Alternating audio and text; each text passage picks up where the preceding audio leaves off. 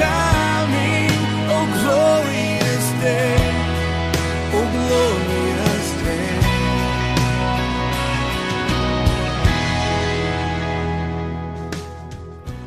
And it is Jesus who makes this a glorious day.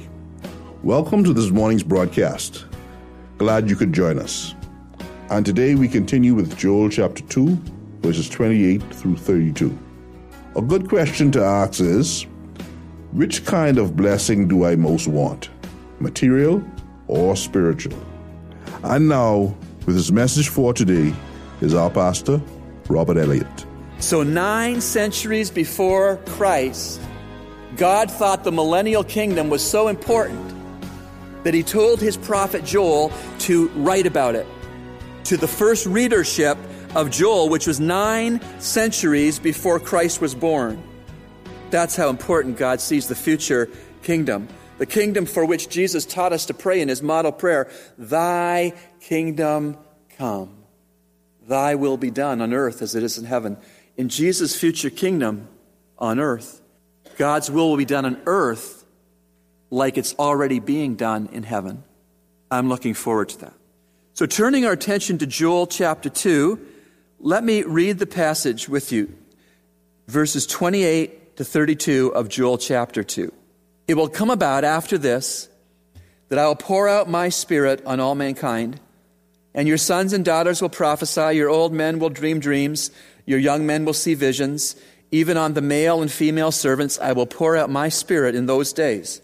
I will display wonders in the sky and on the earth, blood, fire, and columns of smoke. The sun will be turned into darkness, and the moon into blood, before the great and awesome day of the Lord comes. And it will come about that whoever calls on the name of the Lord will be delivered. For on Mount Zion and in Jerusalem there will be those who escape, as the Lord has said, even among the survivors whom the Lord calls. Let me go back and reread verse 28 only. It will come about after this that I will pour out my spirit, capital S, that is the Holy Spirit, on all mankind. And your sons and daughters will prophesy. Your old men will dream dreams. Your young men will see visions. Verse 28 is the first mention in the book of Joel of spiritual blessing. You can read all the way up to chapter 2, verse 28, starting at the beginning of Joel, and you will not see any mention of spiritual blessing at all. This verse is the first mention in the book of Joel of spiritual blessing. It is the first glimpse that the original readers of Joel's prophecy had of sunshine after the hurricane of God's judgment upon them. Do you remember the locusts? Do you remember the drought? Do you remember the fires? This is the first glimpse that Joel gave the original readers that there is a sun breaking on the horizon eventually, and the agricultural hurricane of judgment that they've been through has a future glimpse of spiritual blessing. This makes sense back then of the locust invasion. It makes sense that the locust invasion made necessary physical blessings, like in verse 19 of the chapter, material prosperity. In verse 20 of this chapter, national security, and the restoration of the lost years in verse 25 of this chapter. Those things are material blessings that Joel was told by God to tell his contemporaries they were going to see after the judgment of the locusts. But verse 28 is precious because it says there's also going to be spiritual blessing. You know, spiritual blessings, whether you're alive on earth at the time of Joel, or whether you're alive on earth at the time of Jesus, or whether we're alive on earth at the current time, spiritual blessings are always to be welcomed by God's people. For the Lord Jesus himself taught us that it's folly for a man to gain the whole world and to forfeit his soul. Mark 8, verse 36. So easy it is for me and you, perhaps, that we focus on what we need from the Lord materially. Daily bread, employment, health and strength for our children, and for our spouses, and for ourselves. These are material blessings for which we trust Christ. But compared to the spiritual blessings of our salvation, the forgiveness of our sins, a new identity in Christ, a home prepared in heaven, the indwelling presence of the Holy Spirit, a completed Bible, these are spiritual blessings. and we should always welcome them with gratitude and praise. And so, the interesting question the man in the pulpit asks himself, and the question for you to ask yourselves is, which kind of blessing do I most desire? Material blessing or spiritual blessing? Material blessing without spiritual blessing is hollow. All the people who have faced material success without being saved, they asked when Rockefeller died, how much did he leave behind? And the answer was everything. He left everything behind. If a person has material blessing without the spiritual blessing of salvation, they have nothing. But on the contrary, brothers and sisters, if we have spiritual blessing and do not have material blessing, we have everything. We have everything. And so which blessing do we most want? I would submit, logically, we should most want spiritual blessings. So when you consider verse 28, you see that it's really predicting that in the millennial kingdom, every born-again Jewish believer will be Holy Spirit saturated.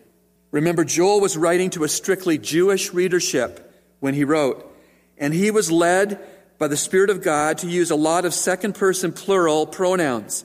He used 3 yours in his prediction. For God, he's quoted God, speaking for God, he wrote this. God says, I will pour out my Spirit, capital S, on all mankind, and your Jewish sons and your Jewish daughters will prophesy. And that is your Jewish old men, will dream dreams. And that is your young Jewish men, will see visions. In the future millennial kingdom, believing Jews on Jesus Christ will be saturated in the Holy Spirit. And so when this comes, when this future ministry of the Holy Spirit in Christ's 1,000-year kingdom on earth comes, believing Jews in that kingdom, both men and women, both young and old, both masters and servants, will be anointed by the Spirit of God for specific millennial kingdom ministries.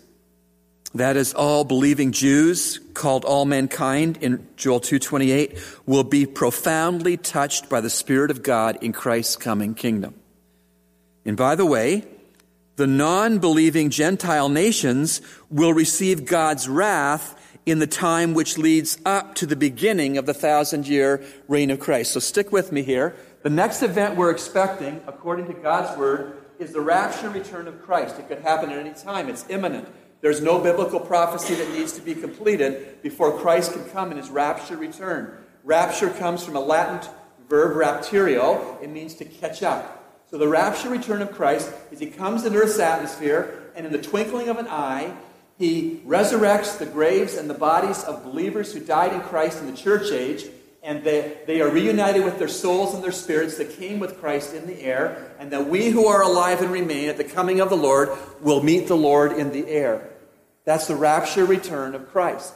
That's the next prophetic event that we understand the Scripture teaches that we will be a part of. That means that some of us may not have to face physical death before we go to see Christ. After the rapture of the church, there are 7 years of unprecedented wrath of God poured out on sin. You've heard this expression. People say, why does God let so much sin go unjudged? Because he's waiting to pour out the intensity of his wrath for the tribulation. And if you want to read about the outpoured wrath of God in the 7 years of tribulation that begins with the rapture of the church and ends with the second coming of Christ, you would read Revelation chapters 4 through 19. Devastation. The 7 years of tribulation end with the second coming of Christ. The second coming of Christ is different than the rapture return of Christ in that in the rapture return, he only comes to Earth's atmosphere. In the second coming, he lands his feet down on the Mount of Olives east of the old city of Jerusalem, and the mountain splits in two north to south.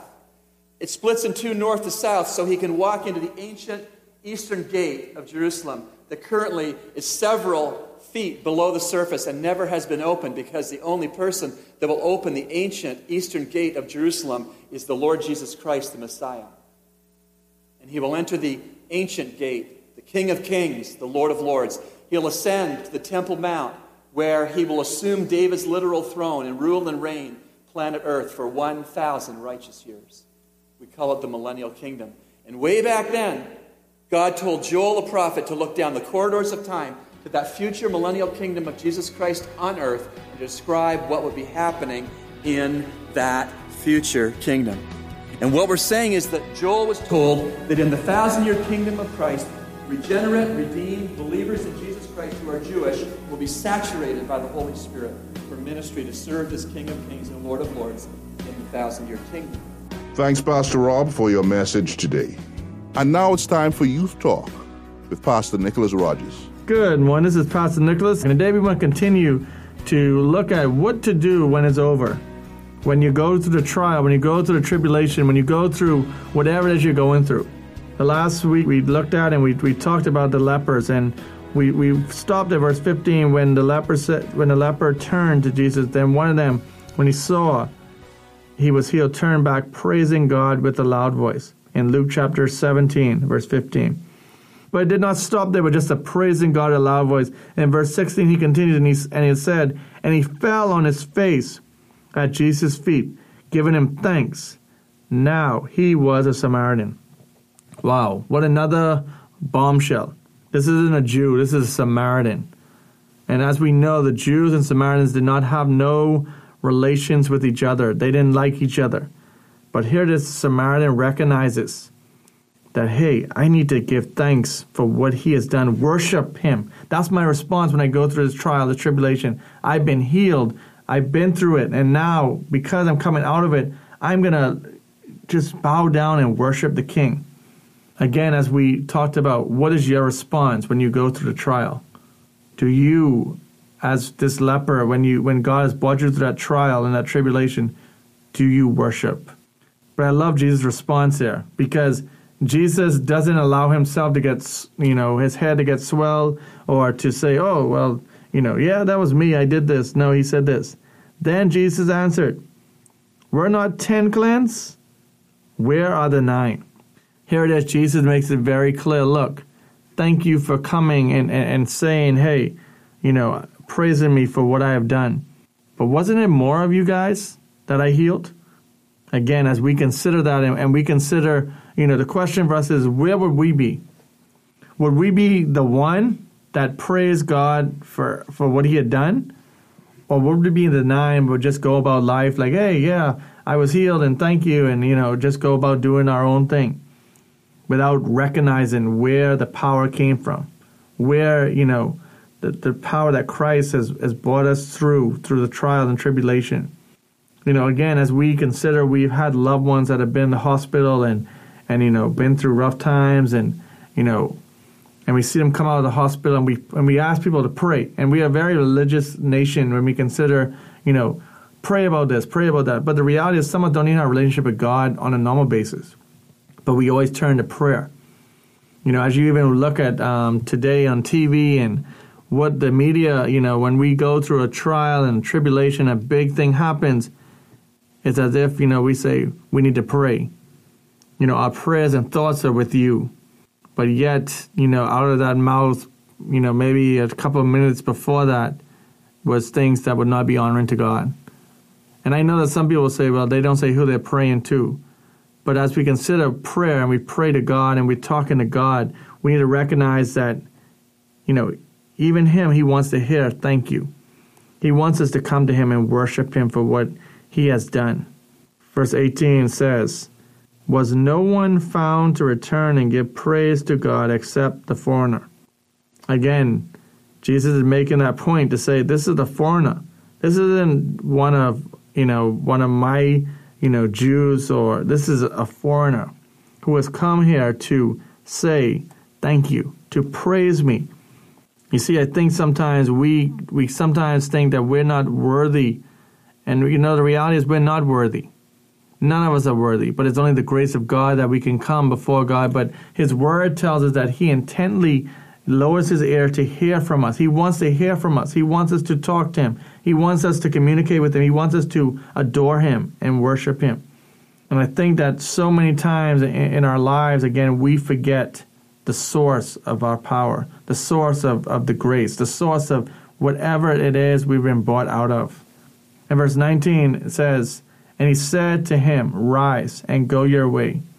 Your faith has made you well. You see, the faith of this leper made him well because he had faith that what Christ could do. As we, started and we talked about in verse 13, as they were screaming, Jesus, have mercy on us. It ends with, and he said to them, rise and go your way. Your faith has made you well. You see, we have to understand that as we close this series on, we talk through rough times, we need to understand that when we pray to God, we need to have faith. We need to have faith that he can bring us through. We need to have faith that he is walking with us. We need to have faith that he is always there with us. His word promises that he will never leave us or forsake us. Whether the times are good times or bad times, he is always there. He never changes. He's not like us, where we, let's be honest with ourselves, when things are going good for us, we're happy. But when things don't go the way we want, we get upset and we say things that we don't mean, and we say things to people that we have to come back and apologize because we were going through a rough time. So I want to challenge you as we close this series on Jesus in tough times. I want to ask you a question. Can you think of a tough time that you've been through? You may be going through a tough time right now, and we've talked about how you need to talk to God. But for the individual that have already gone through that tough time and now things have changed and now, God has brought you through, what has been your response? Have you worshiped him? Have you told him thank you? Have you praised him? Have you fell on your knees and just talked to him and say, thank you for what you have done? Yes, God is good all the time. God is good. And I think that so many times we can just say that because that's what we've always heard. But we need to live that. We need to show Christ in our action. We need to show Christ in everything that we do.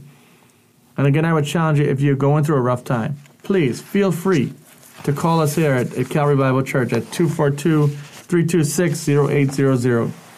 And you can talk to Pastor Nicholas. And we also have a Christian Counseling Center here as well that you can feel free to call if you need any help. You're going through a time, you need some counsel. We have biblical counselors here because we believe that the Word of God is the place to go to find true counsel. And we want to encourage you to go through looking at God's Word and to look at how we can change circumstance. We can't change circumstance, but we can look at how God's Word helps us and comforts us and helps us through different trials and tribulation. Again, this is Pastor Nicholas, and there's been an edition of Utah. And now, today's Ministry Spotlight. Well, good morning. I'm pleased to be in the radio studio this morning with my sister in Christ, Lorraine Green. Good morning, Lorraine. Good morning, Pastor Rob. Lorraine serves with Team Mission as the Senior Director for Global Ministry in the Sub-Saharan of Africa. She lives in Pretoria, the capital city of South Africa, and she's been with us on our World Missions Conference, and what a blessing that has been. Lorraine, I was hoping you could help our listeners today know about the Zion Church as it exists all across Southern Africa. The Zion Church has an interesting history. There was a church about 100 miles, not even, north of Chicago, named Zion, from the town of Zion, Illinois. And about 120 years ago, they sent a missionary couple to South Africa as missionaries, and they preached the gospel, but only for a period of about 8 years. And then they were retracted back to Zion, Illinois, to serve as pastor of the church or some leadership role. I forget the details. And so their gospel work, the 8 years that they did spend in South Africa, left a fledgling church that they referred to, they called it the Zion Church. That church began to multiply and grow in an amazing way. Obviously, the Spirit of God was in it, but because of lack of input from other sources, from other church and mission leaders, it, over the years, wandered off into what we call syncretism, where you have a blending of Christianity and their African traditional religion, which basically boils down to ancestor worship and occultic practices. And so this church spread, partly facilitated because of the apartheid movement, the divisions within the social classes in South Africa. The poor, the uneducated, those who did not speak English, they spoke their tribal languages still. They were farm workers. They did not have access to education as they would today, and so they were marginalized. They did not feel comfortable in the mainline denominations, and even the evangelical denominations that were growing in southern Africa. They were set apart. They were socially ostracized, outside, marginalized. And yet, because they were numerous, and because of the fact that it fit in conveniently with their ancestor worship, many embraced the idea of belonging to the Zion Church. About 20 or 30 years ago, a person from Zion, Illinois, happened to be in South Africa and crossed paths with a man and with a black South African, and talking together, and found out that this white fellow was from Zion, Illinois. Oh, the South African said, "Why, you are my brother. I too am a Zionist, and our mother church is from Zion, Illinois." And that conversation sparked an interest in a renewing of the contact between the church in Zion, Illinois, and the Zionist church in South Africa.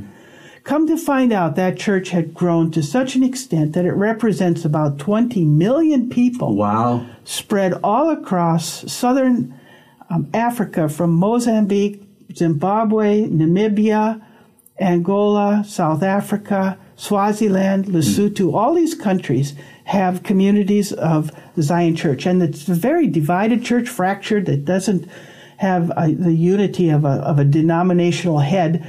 Oftentimes the pastors are self-appointed prophets, they call themselves, gathering from their village or from their family, and teach a gospel of just whatever. A lot of it is just ancestor worship.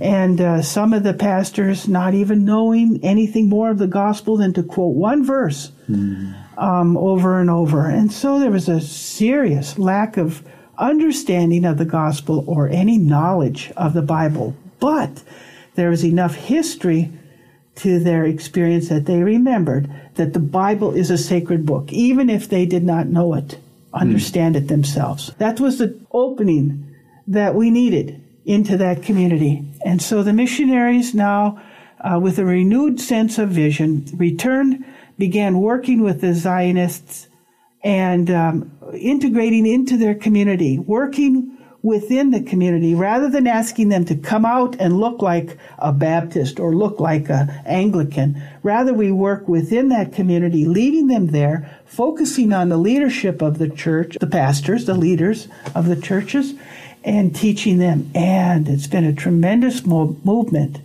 Pastors coming to salvation. Praise the Lord. Hungry for the Word of God. Coming by tens and even hundreds, coming together to study God's Word. We put together, we and a sister mission called ZIMA, Zion Evangelical Ministries of Africa, together we partner and put together these Zion Evangelical Bible Schools. And it's a mobile school. Rather than building a campus where the students come to us, the teachers rather go to the students. Very good. Travel around, and they have a class once a month with homework to do in the meantime, and in a 5-year program, they are studying God's Word and hearing it for the first time. How exciting. Yes. And so we have wide open doors and opportunities. We train the nationals to multiply ourselves by training the nationals to teach in these programs too. Men who have come up out of the Zionist movement and are trained now in Bible are teaching their brothers and leading them to Christ. And it's been a tremendous ministry. We need more workers. You can come as a second career missionary, work through translators, if necessary. Opportunities to teach God's Word to a broad community that's hungry to hear the Word of God. Fantastic. See what the Lord has done, to see how He can redeem even doctrinal ignorance or confusion. Yes. And I also think it speaks to the need of those who bring the truth as found in the Word of God, that they stay diligent with those that they originally lead to the Lord, yes, and not to just assume everything's going to go along without some biblical parameters. That underscores the importance of a long-term commitment. We talk a lot about short-term missions, but there is still a place for a career missionary who learn the language, integrate into the community, and teach God's Word, building those relationships that are so important. Oh, I appreciate that final word on that very much, Sister Lorraine.